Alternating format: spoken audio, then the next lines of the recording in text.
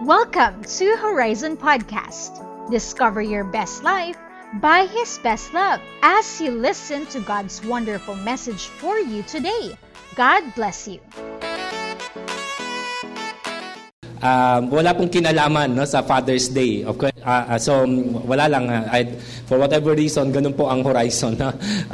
Pero of course, ang lagi nating assurance is you always hear the Word of God, no matter what the topic, what the subject is. But basta you will hear the Word of God preach to us every time you are here at Horizon. Okay? So tayo po yumuko ulit saglit at tayo po mananalangin. This time, i-prepare lang natin ang heart po natin.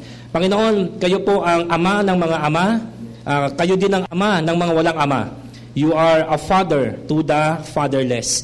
On Father's Day, we also remember those who are missing their earthly fathers. And Lord, would you this day especially comfort those who are missing their dads, or those who have lost their dad at an early age, or any other situation, any other circumstance. Kayo ay mabuting Diyos. Pinakilala ninyo ang inyong sarili sa amin bilang Ama. Sa dami-dami ng description na pwede ninyong ibigay sa inyong sarili. Pero you call yourself, you address yourself, and you present yourself as a Father to us. So Panginoon, on this day, kayo ang magpawi ng mga lungkot. Kayo ang mag-feel ng mga emptiness. Kung meron man po sa amin dito ang nakakamiss na kanilang mga earthly na mga father, knowing that you are our eternal and good heavenly Father. Lord, we want to glorify you sa gagawin po namin the rest of this day. At isa nga po dyan ay hinihiling po ng inyong lingkod na pangunahan po ninyo.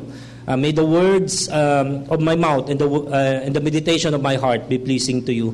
At gawin din po ninyong matatabang lupa ang puso ng bawat isa, upang ang inyong salita, pag ito'y tinanim sa aming mga puso, ito po ay mamumunga para po sa inyong kaluwalhatian. So, Panginoon, we commit the rest of our time now into your hands. And all this we ask and pray in the mighty name of our good Father. Amen. Amen. Okay. So, tayo po ay nagpapatuloy po sa serye po natin. Last week po I asked Pastor Mike to preach on our behalf. Pero yung sa mga sumusubaybay ng seryeng ito, last week was actually part 5 ng Mark series natin. Sa mga hindi nakakalam ano yung Mark series, this is simply a series on the book of Mark, the Gospel of Mark. Ginagawa po natin one sermon per chapter. Okay? So, one sermon per chapter. At ngayon po ay nasa Mark chapter 6 na po tayo. Let me pose a question as we begin. Ito po yung una kong tanong, di ba? Gusto ng Diyos lahat ng tao maging mananampalataya. Gusto ni Jesus lahat ng tao maging disipulo niya. At ang hangarin din po ng Horizon, kung pwede lang, na sana po lahat ng tao maging katulad po namin. Okay? Na sumusunod kay Jesus, nagmamahal kay Jesus, naranasan ang kapatawaran, ang pag-ibig, ang kapayapaan ng Diyos.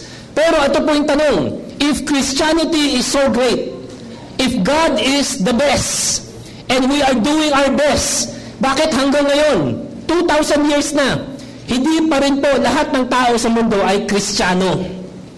Okay? Why isn't everybody a Christian? Of course, alisin pa muna natin yung mga hindi pa nakarinig ng Ebanghelyo. Okay? Isama lang muna natin yung mga nakapakinig na po ng gospel. They've heard the gospel. They have been to churches. No? They have actually, some of them grew up in churches. Pero bakit hindi po lahat ng tao ay Kristiyano? Okay? Bigyan ko kayo ng isa sa mga sagot. This is a complex question with a obviously complex answer. Pero I will give you one of the main reason why people reject Christianity, why people reject the church, why people reject Jesus Christ. Okay? Ito po yun, Mark chapter 6. Okay? Pakita po na po natin. Mark chapter 6. Hindi gumagana ang ating Mark 6, okay? Ito po ang basahin po natin, ako na lang po magbabasa. Ang sabi po nito, Mark 6, 1-6, He went away from there and came to his hometown, and his disciples followed him. Hindi nagwo-work yung anak ko. And on the Sabbath, he began to teach in the synagogue, and many who heard him were astonished, saying, "Where did this man get these things? What is the wisdom given to him? How are such mighty works done by his hands? Is this not the carpenter, the son of Mary, and brother of James and Joseph and Judas and Simon. Okay, pinangalanan po ang mga kapatid ni Jesus. And are not his sisters here with us? May mga kapatid din po pala si Jesus na mga babae. And they took offense at him. Okay? Tuloy-tuloy lang natin pagbabasa. Tuloy. Verse 4. And Jesus said to them, a prophet is not without honor except in his own town and among his relatives and in his own household. Next. And he could do no mighty work there except that he laid his hands on a few sick people and healed them. Okay? And then he marveled because of their unbelief. Okay? So pag isama-sama po natin itong buong passage na ito, kung naintindihan po ninyo yung ating pagbabasa ng kanyang salita. Okay, next. Okay? Makita po natin yung salitang offense. Magsabi nga po na malakas offense. Okay? Ano pong ibig sabihin ng offense dito po sa passage na ito? Okay? Kailangan i-clarify muna natin, i-define muna natin maigi yung mga words na ginagamit natin. Kasi alam natin, words can have different meanings to different people. Okay? Mga kapatid, yung offense po na salita dito sa passage na to, simply means, pinakamabilis na definition is stumbling block. Okay? Na-stumble sila. Okay? Pag sinabi na-stumble, ano sa Tagalog yung na-stumble? Ikatitisod. Tama po ba? Okay? Na-stumble po sila dito kay Jesus. Okay? Bakit? Baliktad nga po eh. Kasi diba isipin po natin, kunyari ang inyong lingkod. Okay? Kunyari pumunta ako ng abroad, tapos nagtagumpay ako sa anumang, let's say, math contest. Okay? Magaling po ako magbilang.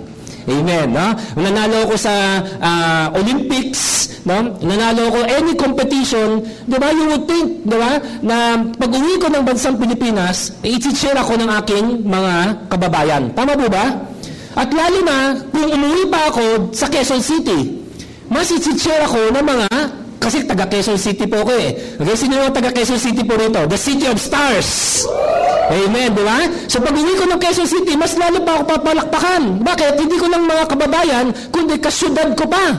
At lalo na pag umuwi ako sa aming bahay. Okay? Kasi sa aming bahay, siyempre, sino nandun? Eh di mga pamilya ko na. Di ba? Dapat mas malakas po yung cheer. Pero dito, baliktad. Si Jesus, kung kailan umuwi sa kanyang hometown, doon pa po na ang mga tao na-stumble sa kanya. Okay? Bakit sila na-stumble sa kanya? Okay? Baliktad po, di ba? Yes, in-acknowledge nila yung wisdom ni Jesus. In-acknowledge nila na si Jesus gumagawa talaga ng mga himala, ng mga milagro. Pero, parang hindi po nila matanggap na si Jesus, napaka-ordinaryong tao, isang karpentero, na ito yung Messiah.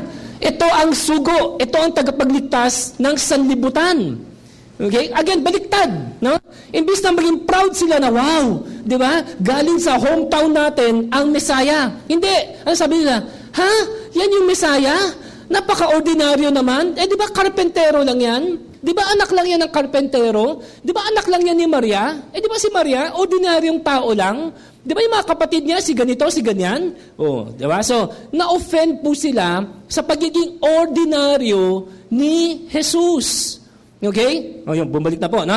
And so, ano po ang consequence ng offense? So, he could not do mighty work there except he laid his hands on a few sick people and healed them.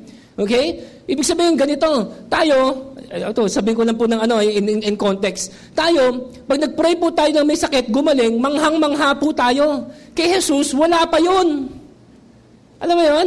Baka kay Jesus, wala pa yun. Sabi ni Jesus, alam mo, ang dami ko pang gustong gawin. Okay? Pakisabi nga ng malakas, mighty work. Yung mag-pray pala sa mga may sakit at kumagaling, hindi pa pala mighty work yun. Wala pa yun. Okay? Baga ba, ano pa lang ito? Baga ba sa pagkain, appetizer pa lang po ito, hindi pa ito yung main course. Okay? So, yung nagpapagaling pala tayo ng mga may sakit, okay? Yung mga may ubo, diba? Biglang sinipon. Yung mga may sipon, biglang inubo. Ay, wala pa pala yun. Amen? Wala pa yun. So, sabi ni Jesus, alam mo, gusto ko pa sana bumuhay ng mga patay. Gusto ko pa na gumawa ng mga matitinding mga milagro. Pero bakit? Dahil po sa offense. Okay? Again, makita po natin dito yung relationship ng offense sa kanang miracle. Okay? Ang offense po, nakaka-block po ito ng mga matitinding kilos ng Diyos sa buhay po natin. Can I have an amen? Okay? So, offense is a stumbling block. Okay, offense in this context is a stumbling block. Pero it turns out offense is a stumbling block to our miracle. Kaya sinasabi po natin ganito rin po, no?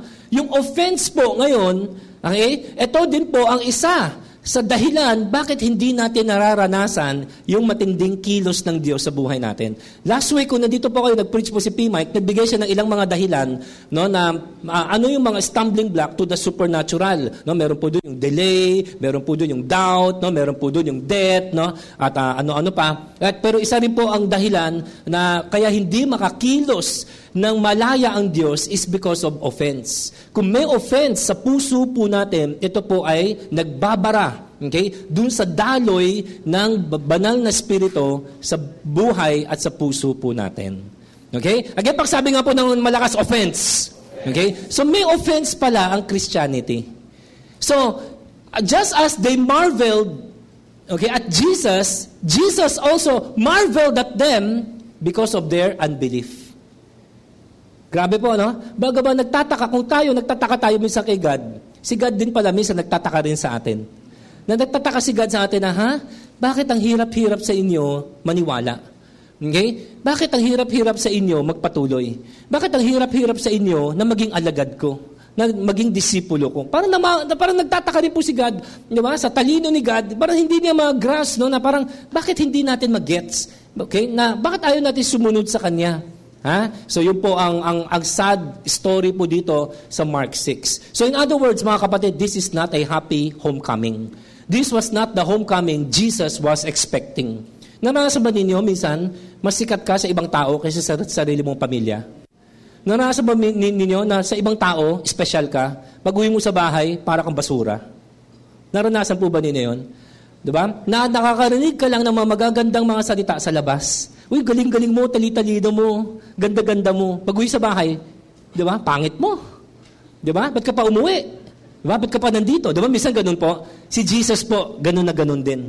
Si Jesus, people were following Him. Yung mga disciples po niya, iniwan ng sarili ng mga tahanan para sundin po si Jesus, para sumunod na po kay Jesus. Yung pala, pag-uwi nila sa tahanan ni Jesus, pag-uwi nila sa hometown ni Jesus, doon nila makikita, pati mga disciples malamang nagulat din po, na si Jesus did not get any respect. Jesus did not get the honor that He deserved from His own family.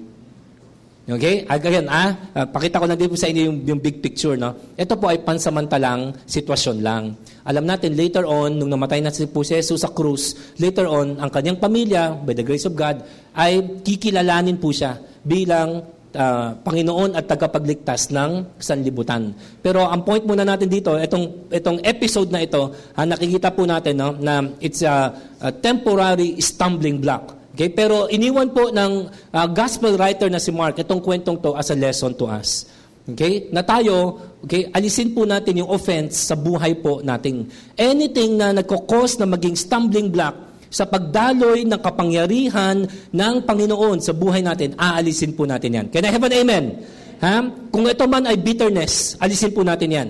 Kung ito man po ay unforgiveness, alisin po natin yan. Kung ito man po ay unconfessed sin, alisin po natin yan. Anything na pwede magbara.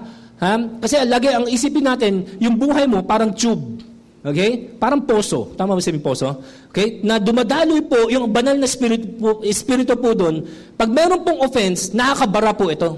Na-stuck po. Okay, na-stack up yung kapangyarihan ng banal na spirito sa buhay natin.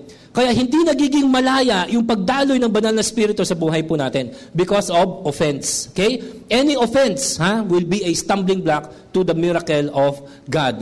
Pero ngayon, ang pag-usapan po natin is this, marked by offense. Ibig sabihin ganito, okay? Ibig sabihin ganito, isang malaking dahilan, bakit hindi lahat ng tao nagiging Kristiyano? O may mga iba, sinasabi na tinanggap nila si Jesus pero hindi magpapatuloy. Bakit? Kasi, aminin na po natin, may offense po ang Christianity. May offense ang Christianity. Si Jesus is both, listen to me, attractive and offensive. Jesus is both attractive and offensive. May side si Jesus na nakaka-attract. Pero may side si Jesus na nakaka-offend. Pag hindi natin handang tanggapin pareho yung attractiveness ni Jesus at yung offensiveness ni Jesus, then yun po ang dahilan bakit marami sa atin hindi po nagpapatuloy. Okay, kung meron naman po sa inyo, kunwari, sino po sa inyo dito? 10 years and above na kayo pagiging Christian. Can I just see your hand? 10 years and above. Okay, ba't kayo nagpapatuloy hanggang ngayon? Of course, sasabihin niyo biyaya ng Diyos. Okay, pero pag ilalapit natin sa topic natin, okay? Alam mo bakit din kayo nagpatuloy? Kasi somewhere along the way, somewhere down the road, nakasabi ni Barry Manilow, no? Di ba? Somewhere along the way, natutunan ninyong tanggapin yung offense ng Christianity. Okay? Kasi pag hindi natin matutunang tanggapin, yakapin man, okay? Yung offense ng Christianity, hindi po tayo magpapatuloy. Ha? So pag-usapan po natin yan, ha? Bago natin muna pag-usapan yung offense, pag-usapan muna natin yung defense. Okay? Pakisabi nga ng malakas, defense. Bago yung offense, meron din pong defense. Maraming tumitira sa Christianity, many people misunderstand Christianity. At tama lang naman po, tinuturuan tayo sa Bible, na kailangan din natin depensahan ang Christianity. Okay? Sulat lang natin ng mabilis to, ha? Hindi tayo masyado magdadwell dito kasi hindi ito yung topic po natin. Okay? Paano ba natin depensahan ang Christianity? Ayon sa Bible, dalawang pamamaraan. Una, works. Pakisulat po sa notes niyo, works. Okay? Pag may tumitira sa iyong pananampalataya, pag may tumitira sa Diyos na iyong sinasamba, ano daw ang ating depensa? Works. Okay? Saan po natin nakuha yan? Matthew 5:13-16. Sabi ni Jesus, "You are the salt of the earth. But if salt has lost its taste, how shall its saltiness be restored? It is no longer good for anything except to be thrown out and trampled under people's foot." Okay? Ang Kristiyano ay salt. Pero hindi lahat ng Kristiyano salty. Okay? Paano ko sasabihin niyo? Paano natin ano yun? Parang imagine mo, asukal ka na walang tamis. Asin ka na walang alat. Toyo ka na tinotoyo. Hindi, paano po sabihin toyo? Toyo ka na walang alat. Suka ka na walang asim. Amen? Okay, pwede ba yun? Yes. Sabi ni Jesus, alam mo, pag hindi ka magiging magandang patotoo, asin ka na walang alat. Asin ka na walang alat. At kung wala kang alat, edi ibig sabihin, practically speaking, wala ka ring silbi. Diba? At instead na nagagamit ka ng Diyos, nagagamit ka ng demonyo. Kasi, pag maganda ang iyong patotoo, ang sasabihin ng mundo, yan ang Kristiyano. Pag pangit ang iyong patotoo, ang sasabihin ng demonyo, yan ang Kristiyano. Yan tayo eh. Tama? Yun po ang mapait. Lahat ng lasa, inano natin, no? Yan po ang mapait na katotohanan. Once people know you're a Christian, you now become an example. The only issue is, are you a good or a bad example of Christianity? Pero sabi ni Jesus, you are the salt of the earth. Pero may mga salt daw that lost its saltiness. Okay? Parang diba? Again, parang soft drinks. Nakainom na kayo ng soft drinks, diba? Na walang spirit. Nakainom na kayo ng soft drinks na walang spirit? Yung wala na yung diba? Wala na yung sparkle po niya. Ba pag ininom nyo, mas malala pa kaysa sa tubig.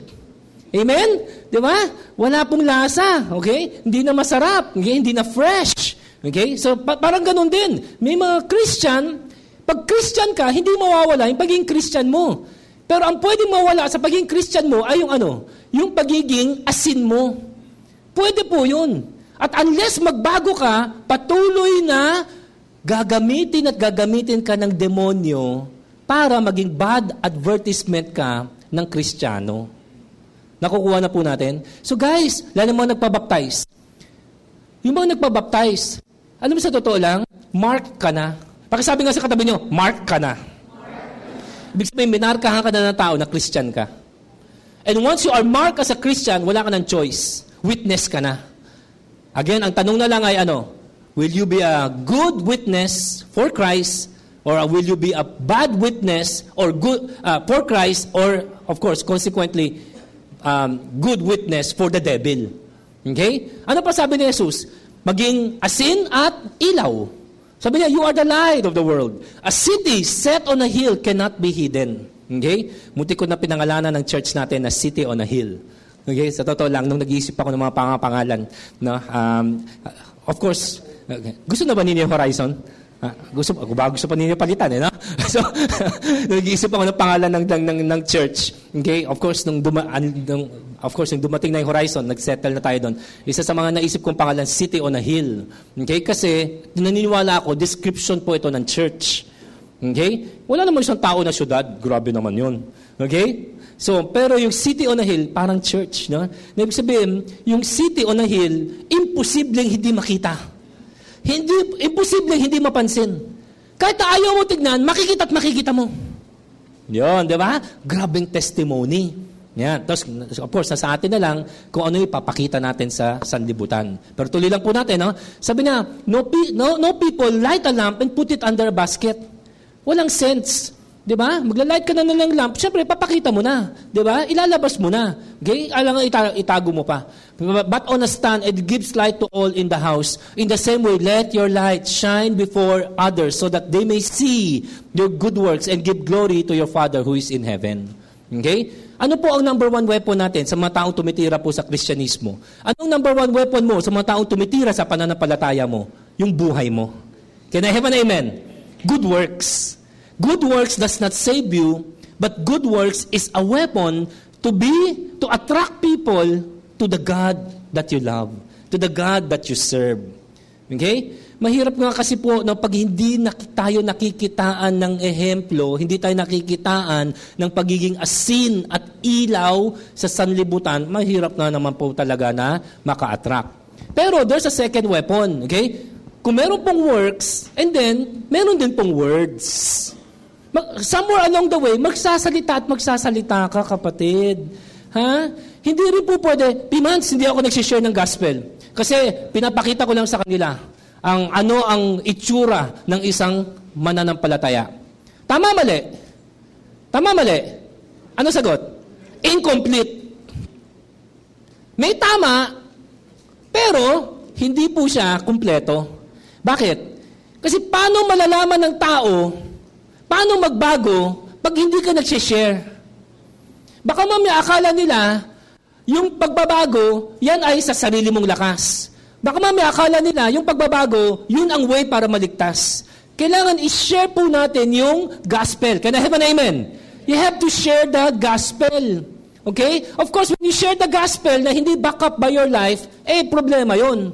Pero if you have a good life but you do not share the gospel, people still do not know how to be saved. You can be an example all you want, but walang tao naliligtas sa example alone. Ang tao maliligtas sa salita ng Diyos. Can I have an amen? So both, sabi nga malakas, both. Kailangan both. Works and words. Okay? Ito sabi ni Peter po sa atin. In your hearts, honor Christ, the Lord as holy. Always being prepared to make a defense to anyone who asks you for a reason for the hope that is in you. Yet, paano tayo mag-share ng gospel? Do it with gentleness and respect. Ha? Huwag po makipag-away. Ha? Huwag po makipagtalo. Ang tao nakipagtalo, kahit na panalo, talo. Tama? Kasi hindi mo na siya mawiwin. When you win an argument, you lose the relationship. So, laging with gentleness. Okay? Always with respect. Ha? Always treat people with dignity. Itong salitang defense, mga kapatid, ay kinuha po sa Greek word na apologia. Mamaya lalabas po yan. Okay? Apologia. At doon natin nakuha yung English word natin, apologetics. Okay? So, may say, pimansan ni apologetics. Ano yun? Nag-apologize ka? No. Apologetics simply means the defense of the faith. Pag may nagtanong, okay, bakit naniniwala ang Biblia salita ng Diyos? Kaya mong sagutin. Pag may nagtanong sa'yo, bakit ka naniniwala sa Diyos na hindi mo nakikita? Kaya mong sagutin. Teka, kaya nga ba? Hala, patay tayo. Okay, kaya po ba? Pag may nagtanong po sa inyo, bakit ka Kristiyano? Bakit ka born again? Bakit ka nagta-tithes? Bakit ka nagcha-church? Bakit ka nagdi-disciple? Ba't ka umata na prayer meeting? Kaya ba ninyo sagutin? Hindi lang yung, sabi kasi ni pastor, Huwag pong ganun, ha? Ipapahamak pa ninyo yung pastor ninyo. Yung depensa ng ating pananampalataya, ang tawag dyan sa Ingles, apologetics. Saan nakuha yung salita apologetics? Sa salitang apologia, na Greek word saan kinuha yung English word nating defense. Okay? Teka, mag-advertise lang po muna tayo, ha? This coming Saturday, tamang-tama, meron po tayong apologetics seminar. Dito po sa Horizon. Libre. Amen? Okay? Galing pa po ng Amerika ang ating speaker. So, kung interesado po kayo, at dapat ma-interest po kayo, kasi isa po sa mga tinuturo ng Bible ay yung mga tinatawag nating last days. Okay? Sa totoo lang, ang pinakamaraming material sa last days, yung Book of Revelation. Ang problema sa Book of Revelation, ang gulo. Ang hirap basahin. Nakakalito. May mga halimaw na lumalabas sa dagat, di ba? May mga gano'n, may mga sungay, may mga dragon. Alam nyo ba, may mother of all dragons din po sa Bible. Kala nyo, Game of Thrones lang po yan, ha? So, paano po yan? Paano ba intindihin po yan? Okay? So, ito po si Pastor Jeff Kinley na naging speaker na natin last year ay babalik po. At specifically po, ni-request niya to come to Horizon. Ito, atin-atin lang po ito, ha? Okay? Can you keep a secret? Huwag na natin sabihin sa ibang church, ha? Last year kasi pumunta dito si Jeff Kinley, nag-speak siya sa maraming churches. Ang sabi daw niya, hindi naman siguro siya nagsisinungaling, na pag nagsisinungaling siya, papatayin siya ni God. Okay? Sabi niya, sa lahat ng speaking engagement niya last year sa Pilipinas, pinaka-enjoy niya yung Horizon. Di ba? Alam mo bakit? Kasi napaka-responsive daw ninyo.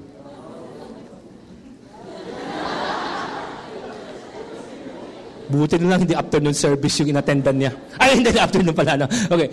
So, sobrang na na-enjoy. So, when he was planning to come back, he specifically, nag-message pa po siya sa akin. Sabi niya, Pastor, I wanna go back to Horizon. Can you accommodate me again? So, this coming Saturday, walang biro po yan. Baka lang yung binobola ko kayo. Totoo po yan. Ha?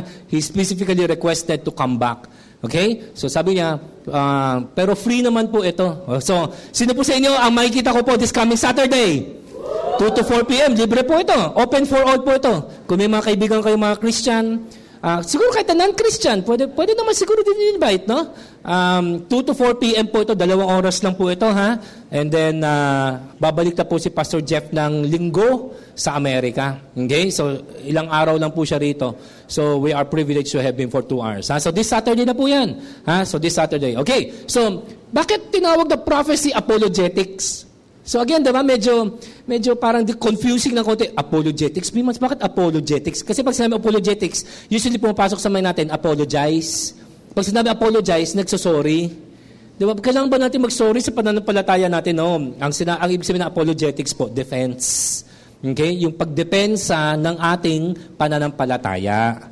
Okay? O sige, iwan na po muna natin yan, ha? Now, kung meron pong right defense, siyempre meron din talagang right offense. Okay? Meron papakita sa inyo, guys, ha? So, tingnan niyo yung screen. Medyo babad lang tayo ng konti po rito. Okay? Because I believe this can be very, very life-changing. Look at this. Okay? Hindi ako usually fond magpakita ng mga mahahabang sentence sa PowerPoint. Pero I just thought na I needed to do this for this message. Okay? So sabay-sabay natin tignan yung screen po natin. And tignan lang po natin yung nakasulat po dyan. Ha? Okay? Babasahin ko po and then I'll do my best to explain it. Natural po sa Christian na of course gusto natin ma-win ang ating mga mahal sa buhay kay Kristo. Amen po ba tayo dyan? Amen? And the way to do that is by trying to be attractive. Tama? Okay? Pero, ito po yung danger. Ha? Ito po yung danger. Okay? Tignan ito, ha? Be careful that in trying to make Christianity attractive to others, we strip it. Alam niyo yung salitang strip? Hubaran, tanggalan, alisin. No? We strip it of its, pakibasa ng malakas, yung color red? We strip it of its, pakisabi ng mas malakas, of its offense. Pag tinanggalan mo na ng offense, yung tamang offense, yung Christianity, ang hindi mo namamalayan is what?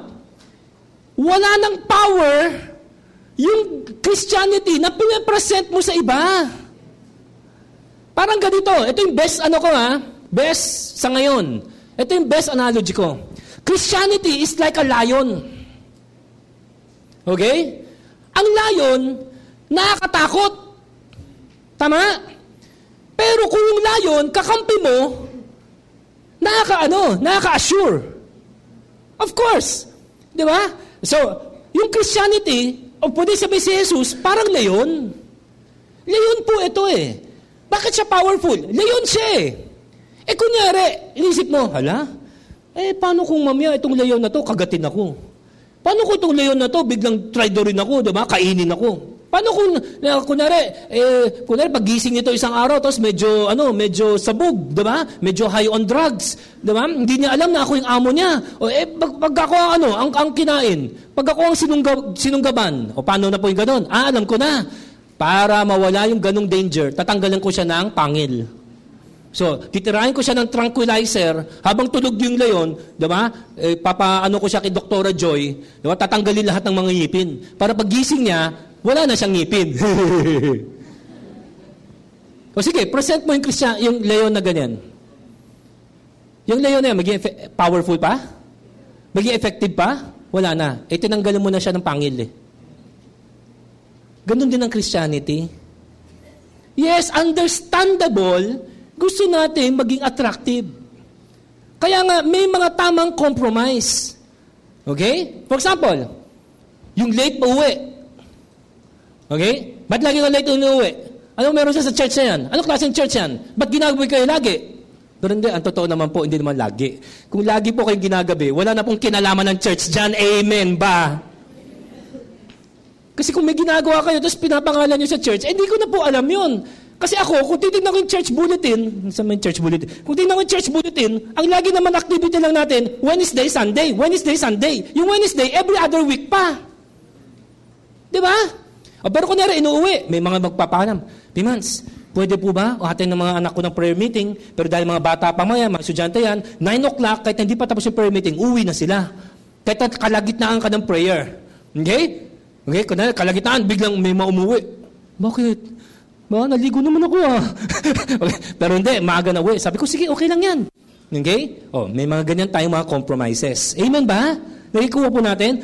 May mga iba sinasabi natin, anak, pagtapos ka na ng morning service, kung wala ka naman ang gagawin sa afternoon service, uwi ka na ng afternoon. Pakita ka na sa magulang mo. Ha? Huwag naman yung buong araw ka nandito. Tapos, minsan naman hapon, wala ka naman ginagawa dito, nagmo-mobile legend ka lang. Amen. Yung wala namang ginagawa. Anyway, okay. Yeah. Offense and no offense. Hindi lahat ng nasa church, nagcha-church. Hindi lahat ng, minsan sa church pa nagmo-mobile legend. Anyway, okay. Pero nagagets mo ninyo. May mga tamang compromise eh. Pero may mga bagay na, kunwari, anak, di ba? Huwag ka na mag-church. Ikaw naman inisip mo, sige, para ma-win ko family ko, hindi na ako mag-church. Tama pa rin ba compromise yun? Hindi kaya minsan, kailangan ma-offend ang dapat ma-offend para maintindihan nila na itong sinamahan mo, hindi to relihiyon. Ito ay buhay. Paano mo papatunayan sa kanila, una si Jesus, kung wala ka ring stand? Kung hindi ka willing, hindi ka ready na may mawala sa'yo. Kasi paano malalaman, totoo si Kristo sa'yo?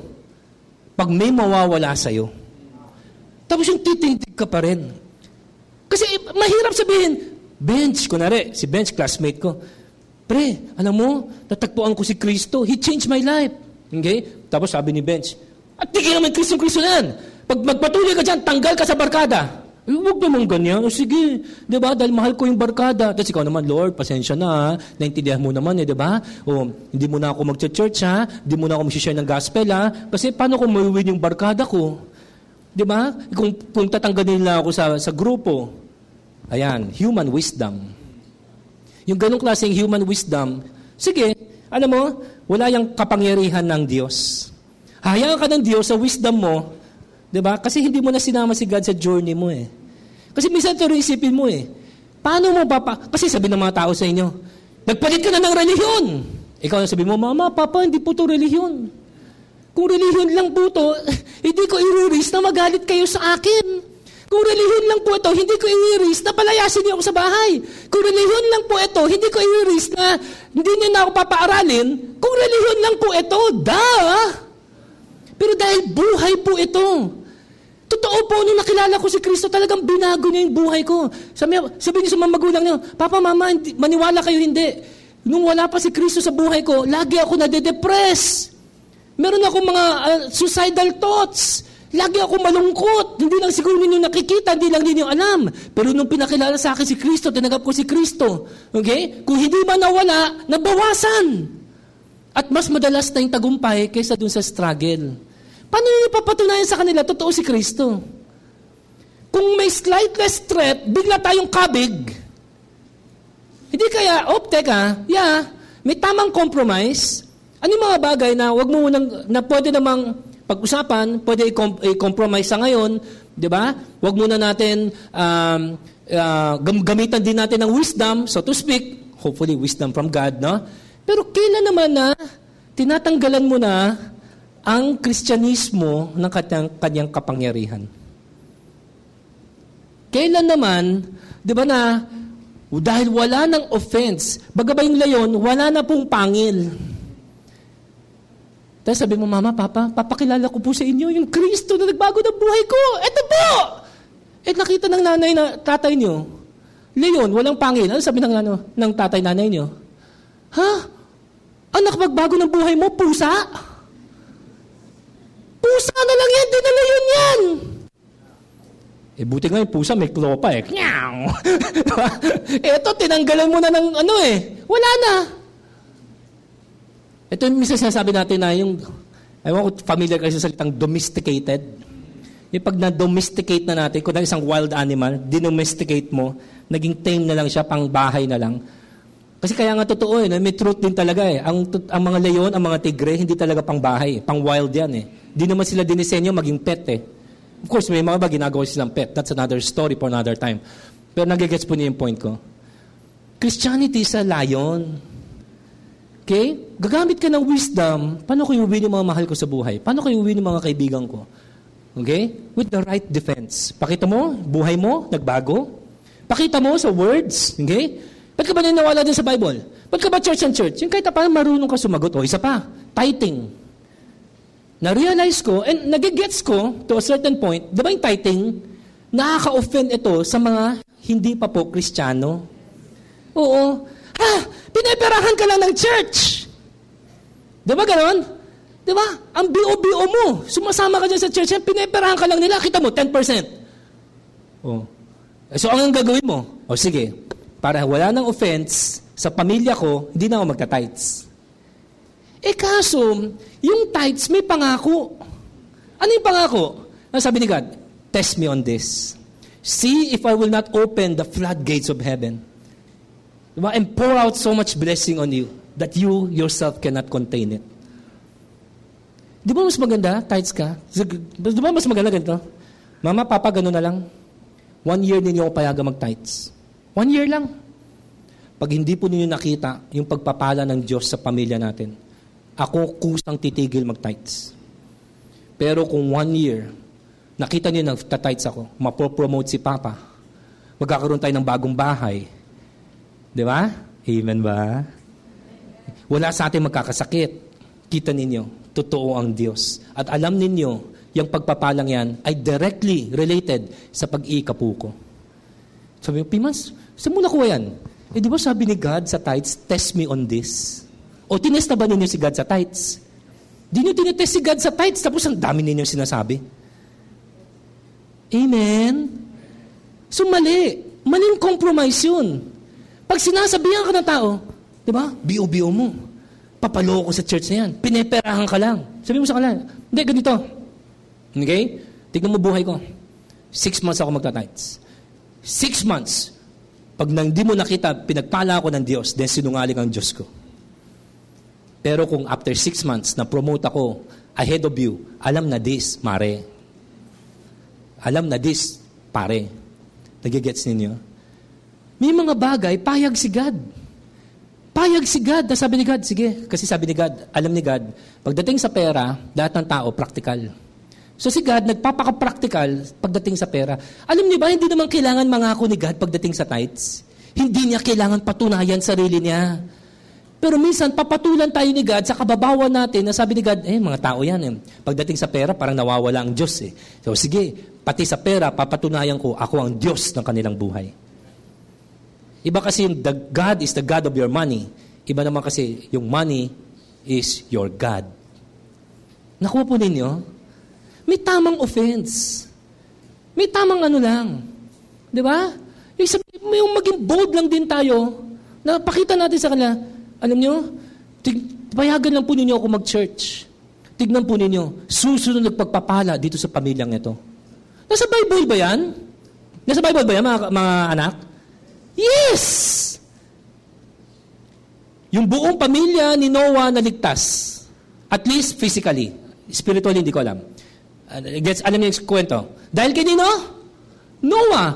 Ang sabi lang sa Bible, God wanted to destroy the earth, but Noah found favor in the eyes of God. Sino daw? Noah. Noah lang. Noah alone. Pero dahil, siyempre alam ni God, mahal ni Noah ang kanyang pamilya, naging direct recipient ng blessing ang pamilya niya, at least physically. So minsan marunong lang kayo mag-challenge. Teka, totoo ka bang Christian? Kung totoo ang Christian, sabi mo, huwag mo pigilan mag-church. Yun lang po pakiusap ko sa inyo. Kung gusto ninyo, pigilan ninyo ako mag-aral. Ay, hindi, wag. Mali. Okay. Pigilan ninyo ako mag-party. Yung pigilan ninyo ako. Pigilan ninyo ako mag-Mobile Legend. Pigilan ninyo ako makipagharutan. Pigilan ninyo ako makipaglandian. Amen? Mga magulang, amen ba? Mga magulang, pipigilan niyo yung mga anak niyo yung tamang pigil. Ano nga naman nakikita ninyo, nagbabasa na nga ng Bible yung anak niyo, doon pa ba ninyo sila pipigilan? Hindi niyo ba alam, pag pinigilan mo yung anak mo magbasa ng Bible, pinipigilan mo yung pagdaloy ng pagpapala ng Diyos sa inyong pamilya. Maling pigil. Pero pag nakita niyo yung anak niyo, umiinom, ay okay lang yan, anak ko nagdadalaga na. Ha? Hello? Now, kayo mga anak, tinuturuan ko kayo ngayon. Okay? Sabi na, ma, mag-aaral ako mabuti. Okay? Lagi ako maagang uwi. Hindi ako magbabarkada. Hindi, may barkada ako, pero yung maayos na barkada. Diba? Hindi yung barkadang, alam mo yun, saan ka dadalhin. Pero, wag nyo lang po kung pigilan mag-church. And ito po, mama, ito po, papa, if you do not see God blessing us, then, sige, ako na po mismo, kusang titigil. Hindi nyo ba alam, yung pag-church ninyo, yan ang dahilan bakit bine-bless ngayon ni God ang family niyo? Yung pagsunod niyo kay Kristo, hindi nyo ba alam, yan ang dahilan bakit bine-bless ni God ang mga nasa paligid ninyo? Totoo. Kasi ano ka carrier of blessing ka Pero teka balik tayo dun sa meron ka bang right defense? Nakikita ba naman, of course hindi ka perfecto, ha? Pero nakikita po ba sa buhay nyo na binago ka na talaga ni Kristo? Huwag ka magagaganyan-ganyan kung pati maghugas ng plato, hindi nyo magawa. Amen. Ha? Works. After works, words. Pero meron tamang offense. Okay? At ang tamang, of course, hindi ko kayo matuturuan ng apologetics ngayon. Hindi kasi yung topic Pero ang tamang sagot sa mga taong pinipigilan kayo mag-church, pinipigilan kayo mag-open cell, pinipigilan kayo mag-devotion, ay sabihin nyo sa kanila, ma, sige, tignan mo lang. Papa, tignan mo lang. Kuya, tignan mo lang. Tito, tignan mo lang. Kung sino man yung mga tao nagko-control po sa inyo, sabihin mo, tignan nyo lang. Pag hindi po dumaloy ang pagpapala po sa atin. Because obedience brings blessing. And blessing is usually overflow.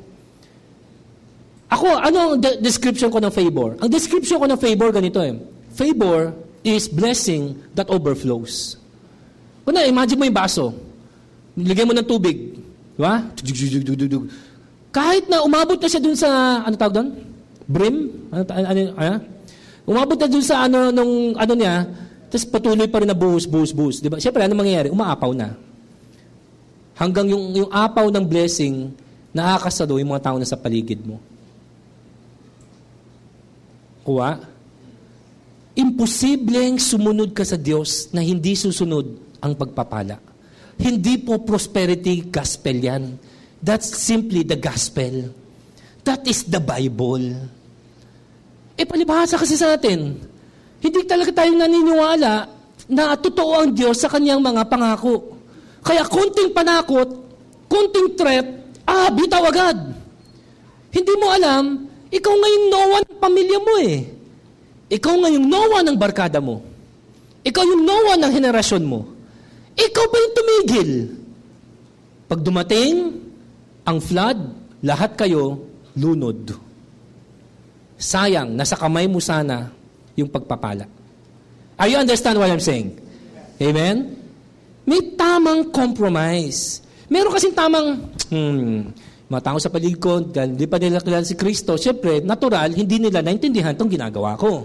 Okay? So, ano yung mga bagay na kailangan, medyo paintindi ko sa kanila. May tamang ganun, may tamang wisdom eh. Yet at the same time, teka, itong ginagawa kong ito, Christianity pa ba ito? Ito pa ba yung Christianity na tinuturo ng Biblia? O baka naman to Christianity version mo na? Yung Christianity, ang Christianity na pinangako ng Diyos na i-bless niya, yung Christianity ng Bible. Amen ba tayo dyan? Hindi pinangako ni God, i-bless niya yung Christianity na version mo. Yung version mo ng Christianity, walang kinalaman si God dyan. Pero yung version ng Christianity na ayon sa salita ng Diyos, seek first the kingdom of God and His righteousness. All these things shall be added unto you. Bible yun. Gawin mo. Pag hindi totoo, sumunod ang pagpapala, sinungaling ang Bible, sinungaling ang Diyos, huwag ka na mag-church. Ganun po kasimple. Pakisabi nga na malakas, practical. Minsan, kailangan maging practical din. Di ba? Minsan, panghawakan mo si God sa pangako niya. May nakakita kang pangako. Sabi mo kay God, Lord, pangako po ba to? Di ba tinuruan ko na kayo dati kung paano mag-claim ng pangako? Lord, pangako po ba ninyo ito? Kung pangako po ninyo ito, Lord, magiging totoo po ito sa buhay ko. I claim it. Of course, tignan mo lang muna din nyo. Teka, karamihan ng pangako ni God, meron kang part. Nagawa mo ba yung part mo? Pag ginawa mo yung part mo, then panghawakan mo si God sa part niya. Singilin mo si God sa part niya. Hindi ma-offend si God. Para kay God, faith yun. Tinan mo ha? Ay, naku. Nagigigil na naman ako, Lord. Hindi ako galit ha. Nagigigil lang po. Kasi, tingnan nyo, layo ng nilakbay natin, bumalik lang din pala. Kita mo, verse 6. He marveled because of their unbelief. Nagtataka si God na, anak, nandiyan na kayo aking salita, panghawakan mo lang. Ba't ayaw mo pang paniwalaan? Ganun po si God. Hindi po nagagalaiti si God na, ang kapal ng mukha nito. Di ba? Kung makapag-pray, kala mo, sobrang niliteral ang aking salita. Ganun ba si God? O nagtataka si God sa langit na, ano ba naman itong mga anak kong to? Dami-dami ng mga conference na inatendan, dami mga seminar. Ang galing-galing pa ng pastor ng Horizon. Diba? Kasi hindi lang din pala maniniwala. Doon po nagtataka si God na, Captain Marvel.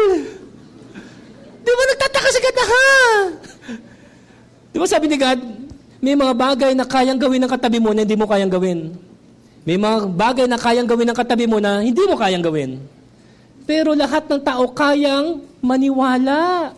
Kaya sabi ni God, yun na lang ginawa kong kondisyon, maniwala. Hindi yung, okay, makabuo ng 12. Lahat ng makabuo ng 12, itong pangako to sa'yo. Hindi lahat makabuo ng 12. Kaya ang ginawang basis, tama ba sa basis? Condition ni God to bless us is faith. Bakit? Kasi alam ni God, lahat ng tao kayang maniwala. Bata, matanda, may pinag-aralan, wala, mayaman, mahirap, lahat kayang maniwala. Amen ba tayo? Pakitabi ko katabi niyo, sabi mo sa katabi niyo, kaya mong maniwala, bebe? Yun lang ang kondisyon. Di ba? Pati yun, ayaw natin. Ano ba naman yan? Okay? So may tamang defense. Tinitira ang Christianity. Huwag tayo yung siyempre, isipin mo, lumaki sila sa ibang tradisyon, lumaki sila sa ibang paniniwala. Siyempre, bagong-bago sa kanila to. Okay, medyo naintindihan mo sila. So, pakita mo sa pamumuhay mo, works. Na totoong binago ka ni Kristo. Hindi ka nagbago ng relihiyon, kundi binago ka ni Kristo. Pangalawa, pag tinanong ka, bakit ba ganyan? Ikaw mag-explain. Di ba? Ba't ka ba church and church? Kasi po, ang linggo po is the first day of the week. Sa Bible po, sabi ng pastor namin, sa Bible po, Sunday is the first day of the week. So, Sunday, pag nag-church po ako, yan po ay gesture ko na pinapakita ko kay God, Panginoon, una po kayo. Ang tawag po dyan, principle of first. Kung inuna mo si God, lagi kang uunahin din ng God. Nasa Bible po yan. Kaya pag tinatanong ka, ba't ka church and church? Kasi linggo mali. Di ba? Kasi hanapin ako ng life group din. No, hindi yun ang tamang sagot. Kasi nagche-check ng attendance. Mas hindi. Kasi papagalitan po ako pag hindi ako umattend. Maling-mali. Anong tamang sagot? Sunday is the first day of the week. God in the Bible reveals Himself na, if you give me what is first, I am honored and pleased. Okay? Ganun din ang sagot sa tithe. Ba't ka nagta-tithe? Kasi yung tithe po is the first 10% ng meron ka. Pag binigay mo kay God yung unang 10, kung gusto mo dagdagan, pwede rin. Amen? Para wala na yan. Hindi na mabenta. Okay, balik tayo sa tithe. Yung unang 10, lahat ng una, pag binigay mo kay God, natutuwa si God doon, napiplease si God doon. Ang turo lagi ng Bible is what? If you touch the heart of God, you will move the hands of God. Bible po yan. O nagigets na po natin? Yan po ang mga tamang sagot. Huwag po yung, kasi po, papagalitan ako. Kasi kukulitin po ako ng leader ko. Te-text mo yan na magdamag po buong linggo, kukulitin po ako. Hindi kasi yan. Kung kinukulit kayo, that's another topic for another time. Pero yun po mga tamang sagot. Ang tawag doon, apologetics. Yung marunong ka sumagot, hindi yung pasagot-sagot ka lang, ha? Sabi na magulang mo, sagot ka lang sagot. Di ba? Pero yung tamang sagot sa mga tanong. Okay? Bakit ba laging ganyan? Mga ganon. Ba't ba lagi kang ginagabi? Marunong kayo sumagot. Okay? Ang tamang sagot, hindi po naman po lagi. Minsan lang. Hindi naman tayo gabi-gabi may activity. Kayo naman, Okay, so, ito po yung ano po natin, ha? Iba po yung apologetics. Yung tamang depensa, marunong ka, dumifend, kahit akunti, ng faith mo. Okay? Hindi naman lahat ng makakausap nyo mga scholar, Of course, pag makakausap na ninyo mga scholar, medyo kailangan nyo na mas matinding pagbabasa, no? Pero let's be honest, 95%, if not more, of the people you will meet in your everyday life are not scholars. They're just also practical people who are looking for practical answers. So kung nasagot mo ng practical yan, okay. Di ba? Hindi ko sinasabing sasama na agad sila sa atin, pero at least, di ba, medyo may sense ba? May sense yung mga sinasabi mo, may sense yung mga sagot mo. Okay? Okay na, have an amen. Do not apologize for your faith. As a matter of fact, be bold with your faith. Sometimes the best defense is a good offense. Yung tamang offense lang. Okay? Yung may kagat, yung may kurot, kahit paano. Para makita po nila, ang ginagawa po ninyo ay hindi ka lang nagpalit ng relihiyon, kung hindi, na talagang si Jesus ang pinakamahalaga sa buhay mo. There's a big difference between that. Can I have an amen? Okay? O, tignan na po natin yung offense, ha? I just took the time to explain that kasi that is so important to what we are trying to say. Okay? Na again, ulitin ko yung sinabi ko kanina, Be careful that in trying to make Christianity attractive to others, you strip it of its offense. And thus, you strip Christianity of its power. And Christianity without power is not the Christianity of the Bible.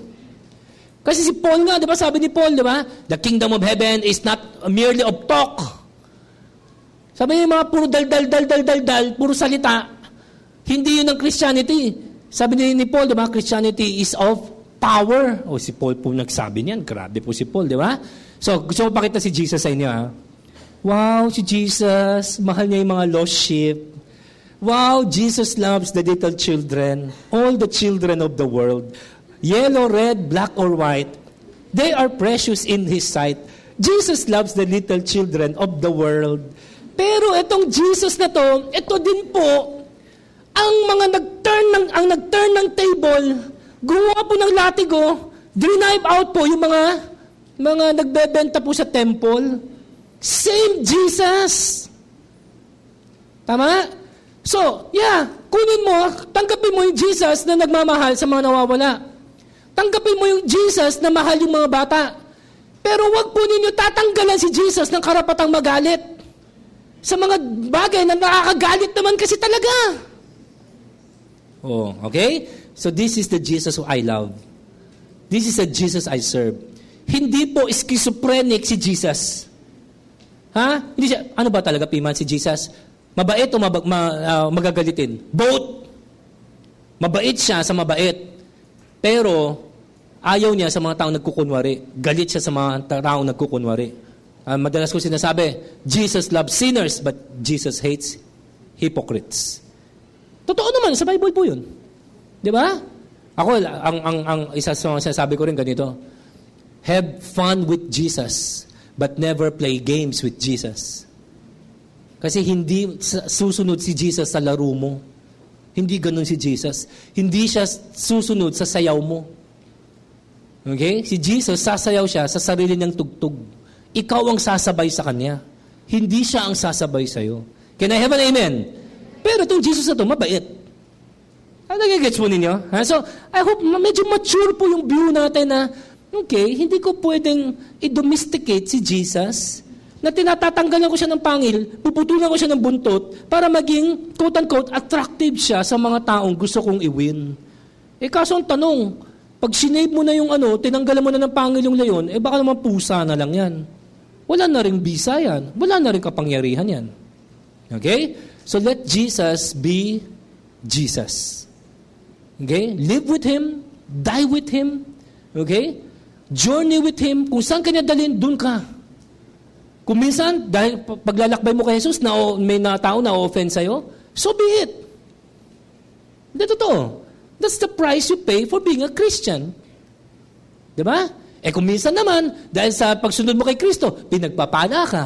Binibigyan ka ni God ng kotse, bigyan ka ni God ng bahay, ng lupa. Yung mga tatay ngayon, yung susi. Sa inyo pa may mga susi, mga tatay? Oh. Hindi ko lang, ng susi yun. Okay? Susi ng padlock lang daw, no? So be it din. So in Christianity, you get both.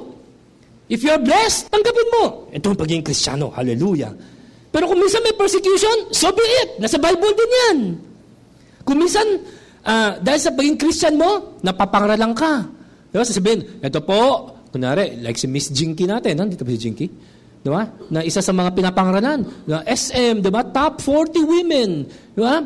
Pinapangaralan ka because of your excellence. Pinapangaralan ka because of your integrity. Bakit? Dahil sa pagsunod mo kay Kristo. So kung na-honor ka, dahil Christian ka, sige, tanggapin mo. For the glory of God yan eh. Pero minsan, hindi ka ma-promote. Napapolitics ka sa office dahil sa pagiging Christian mo. Tanggapin mo rin yun. Both. Okay? Tanggapin mo both yung maganda sa pagiging Christian, yung quote-unquote, hindi naman pangit, wala naman pangit sa pagiging Christian. Pero yung cost na pagiging Christian, tanggapin din po natin. Okay, can I have an amen? Kayong mga sumusunod kay Kristo, mas naintindihan na po ba ninyo, what does it mean to follow Jesus? Baka mamaya kanta lang tayo ng kanta, diba? No turning back. Pero di mo naman alam ano yung sinusunod mo. So ngayon, I hope pinapakita ko po sa inyo yung totoong picture ng Christianity. Okay? Wala pa po tayo sa ano. Okay, babisan ko lang po dito Ano yung some of the offenses po ni Jesus? Okay? Balik po tayo dun sa passage po natin. Number 1, the issue of conformity. The issue of conformity. Bakit minsan nakakainis, if I might use the word, yung pagiging Christian? Okay? Kasi si Jesus, yung ayaw niya sumayaw sa tugtog natin.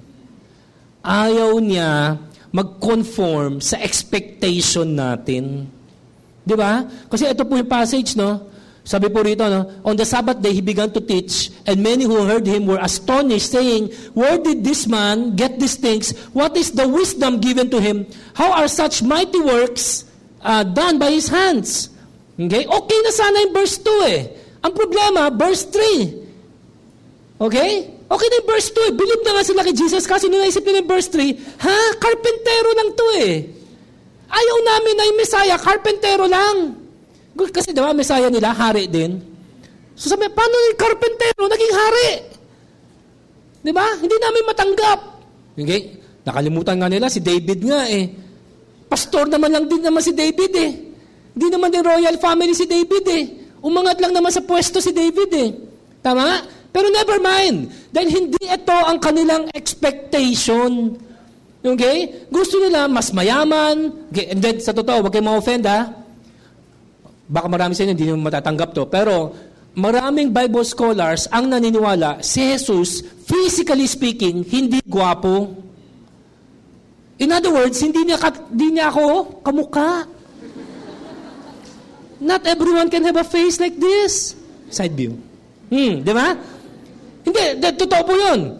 So minsan isipin mo, God naman, minsan lang magkatawang tao si Jesus, at hindi pa din yung ginawang kamukha ni Tom Cruise. Di ba? O Teresa Cruz man lang. Tama? Hindi, totoo.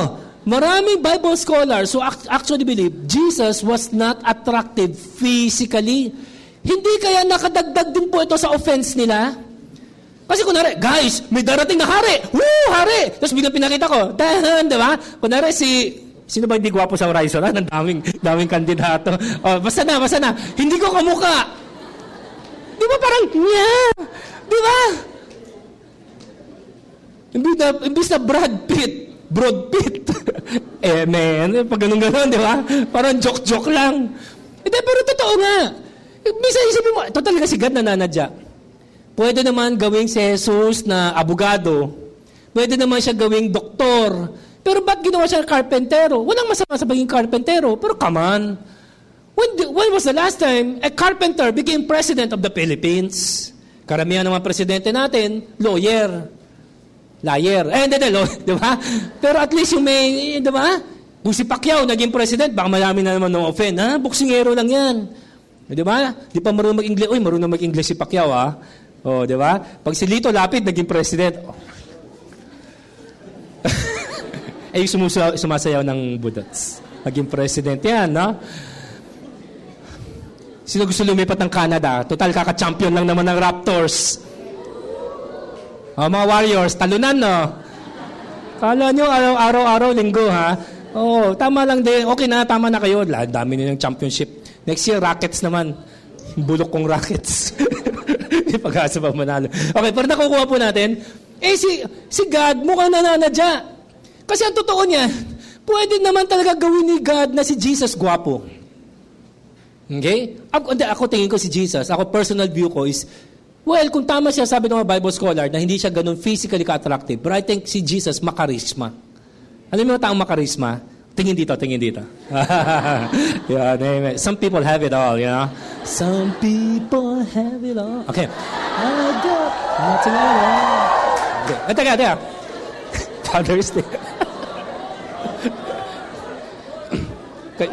Teka lang, di ba? Ito si Coach Chris naman, no? Hard act to follow, Coach Chris. Baka mamaya, hindi na kayo mag-preach. Okay, doon nakukuha po ninyo. Pero si Jesus talaga, nananadya po. Kaya ito po, sulat po natin, ha? Alam mo, sa totoo, ganito. Sa buhay po natin, pwede kang mag-request. Di ba? Ayaw ko na-share ko rin po sa inyo to, di ba? Kay God, pwedeng maglambing. Huwag lang po kayo magde-demand. Lambingin mo si God, Panginoon, baka pwede naman. Diba? Gusto ko po makapag-abroad, baka pwede naman. Lord, gusto ko po nitong ganyan. Lord, baka pwede naman. Lord, for my 25th anniversary, wedding anniversary, pwede. Bakit hindi? Pero ang wag mong gagawin ay, diktahan mo si God. Pinaka-wag mong gagawin, takutin mo si God. Yung parang binablockmail mo si God, Panginoon, pag hindi mo binigay yan, magbabackslide ako. Si God pa ba tinakot mo? Wag ganon. Ha? So si God, sige lang, lambingin mo ng lambingin. Pero minsan, sa totoo lang, di ba? Minsan may mga kilos si God, hindi ayon sa ating expectation. Di ba? May mga kilos si God na parang hindi ayon sa ating timetable. Ako, sa lahat ng ayoko maghintay. Ayoko maghintay. Naiinip ako ba naghihintay? Like ngayon, diba, sabi ko, Lord, 3 years ko na po pinipray sa inyo yung 1,000. Lord, baka naman pwede itong taon na ito. Pero minsan may way talaga si God na way niya yun eh. Di ba? Well, ako, nadi-disappoint ako, pero hindi ako pwede ma-discourage. Di ba? At nadi-disappoint ako, pero hindi ako pwede magtampo kay God. Kailangan, marunong ako mag-draw ng line na, o Panginoon ha, yung kailan yung tatay kita, at kailan naman na hari kita. Okay? And of course, the fact na tatay ka, ibig sabihin, ang tatay lagi nasusunod, hindi yung anak. No? Pero dapat nandun din yung tamang ano na, teka, Lord, pag sobrang nagiging familiar na ako sa iyo, ilagay mo lang ako i-remind kung ano yung tamang posisyon ko, ano yung tamang pwesto ko. Okay? So, just remind me. Okay? So, si God, hindi po siya laging sumasayaw sa tugtog natin. Hindi lagi si God sumasabay sa mga gustuhin natin. Hindi si God nagko-conform doon sa timetable na gusto natin. Pero God siya eh. That's just the way it is. Okay? Kung minsan nakakainis, minsan nakaka-discourage siya, pero sige lang. Okay? Sige lang. Continue to ride with God. And He will take you to your destination. Can I have an amen? Ito po yung issue ng conformity. Okay? Kasi hindi nila nagustuhan yung background ni Jesus, yung itsura ni Jesus. Baka pati si Mary, pagtingin nila kay Mary, ito yung magiging nanay ng hari. Ba? Nung nakita siguro niya yung mga kapatid ni Jesus, ito yung mga magiging royal family. Parang hindi. Okay? O ayaw nila yung karpentero, maging hari. No. Okay? Na-offend po sila. Alam mo, ang totoo po niyan, if you want verse 2, you must also accept verse 3. Hindi tayo pwedeng, si Jesus full of wisdom. Si Jesus do mighty works. Pero karpentero. No. You want verse 2? Tanggapin mo yung verse 2. Gusto mo ng kaligtasan? Gusto mo ng kapayapaan? Okay? Tanggapin mo na ito yung kayang gawin ng Diyos. Pero minsan, sinasabi ni God, anak, suko mo to. Anak, ibigay mo ito. Anak, pagsisihan mo ito. Pati yun gagawin mo.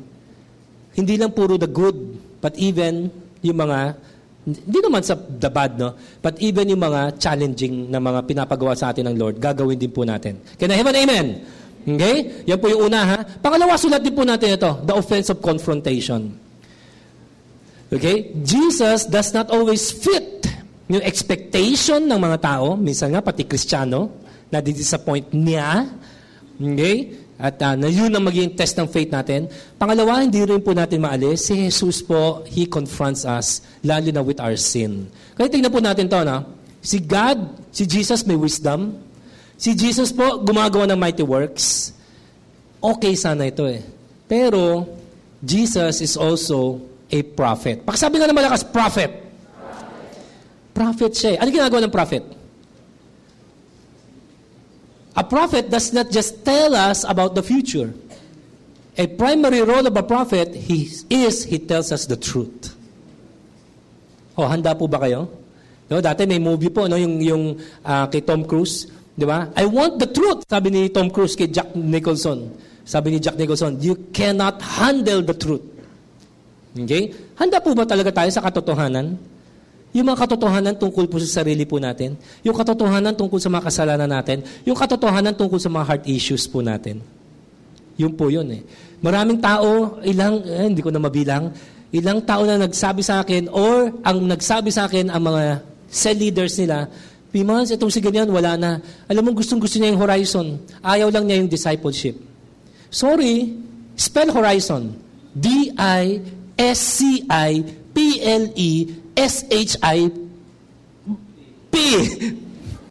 Kala niyo, hindi ko alam, ha? Sorry. Kung gusto mo yung horizon, dapat i-embrace mo yung buong horizon. And horizon is discipleship. That's just the way it is. You cannot separate horizon from discipleship. Nakuha po natin? Ganun din po. Hindi pwede, Panginoon, kailangan ko ng wisdom. Pagdating ng wisdom, gusto mo kay Lord. Panginoon, kailangan ko mo ng milagro. Pagdating ng mighty works, gusto mo kay Lord. Pero pag kino-confront na tayo ng Panginoon sa ating mga kasalanan, prophet.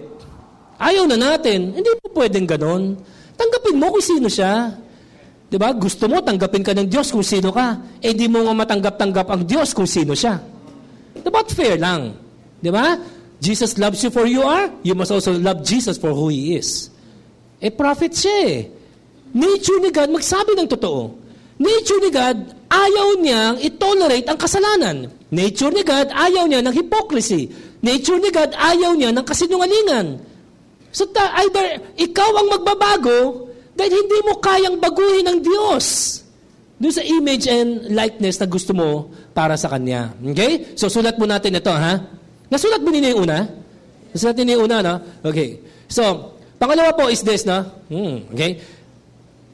Ano totoong Jesus? Paano natin malaman kung talaga na-encounter natin si Jesus? Unless Jesus offends your sin, you have never truly encountered the Jesus of the Bible. Ayan po ang isipin po ninyo, ha?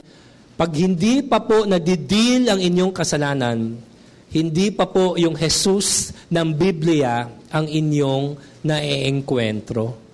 Kasi kung totoong Jesus ng Bible, baka naman Jesus lang ng Mexico yan. Di ba? Sa Mexico, madaming Jesus. Di ba? Pati sa Pilipinas, marami rin mga Jesus, no? Mga pangalan. Di ba? Pero yung Jesus ng Bible, paano mo na naman, nakilala mo na yung Jesus ng Bible? O kahit na paano, na-meet mo na siya, na-encounter mo na siya, pag dinil na niya yung kasalanan mo.